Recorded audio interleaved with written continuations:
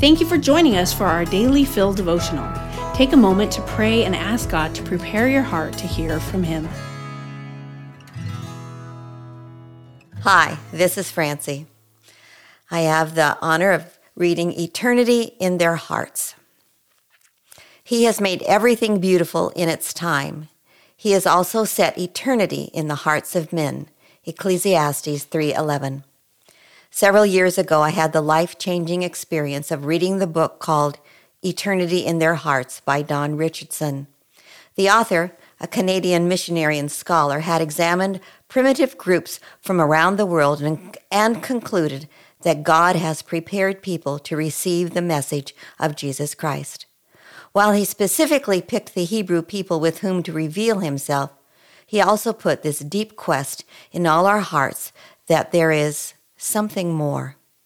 Richardson tells the story of Epimenides, an ancient prophet from Crete, who built an altar to an unknown god in Athens, Greece. Later on, Paul would use it as a starting point to explain the good news of Jesus Christ. Various groups around the world have in their culture story that they are waiting for a messenger who will bring them the Holy Book so they can be reconciled with God.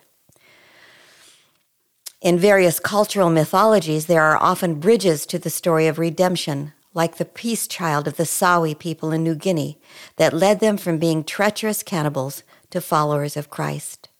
The sermon from John 12 through 26 this last Sunday prompted my recall of this book. Now there were some Greeks among those who went up to worship at the feast. They came to Philip with a request. "Sir," they said, "we would like to see Jesus." Philip went to tell Andrew. Andrew and Philip in turn told Jesus. John 12:20 through 22. John may have mentioned their ethnicity because he knew that Jesus' sacrifice was for Gentiles as well as Jews. These Greeks were probably what was called God-fearing, and it was not surprising that they would want to attend the Passover feast. Why did they approach Philip? We don't really know, except that his name is Greek in origin. Perhaps that gave them some familiarity. They must have heard about Jesus and perhaps had seen the triumphal entry. But we do know that God had placed eternity in their hearts, and they wanted to see Jesus. The scriptures do not tell us if they actually saw or met Jesus face to face.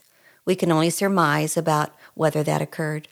Where John left this part of the story was with Philip and Andrew. In every instance, the message of the gospel needs Philip's and Andrew's to lead people to see Jesus. God has given us the unique, humbling responsibility to be his messengers to lead people to see Jesus, to lead them to the deepest answers of their hearts. We don't have to be biblical scholars or have all the answers. We just need to be available to him. My grandfather once wrote, "When people hear you talk, does it make them think about God? When people see how you act, does it make them think about God? When people see how you serve, does it make them think about God?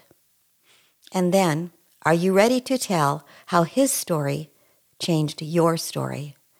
How beautiful are the feet of messengers who bring good news." Romans 10:15. Reflect. As you think through the events of this story, why do you suppose John did not tell what happened with the Greeks? When you think about being a messenger of good news, what is your reaction? How does it impact you to realize that God placed eternity in the hearts of everyone all over the world? Thanks for listening. Daily Fill Devotionals is a ministry of Emmanuel Faith Community Church. If you'd like to learn more about our church, read more devotionals, listen to our sermons, or give to our ministries, please visit efcc.org.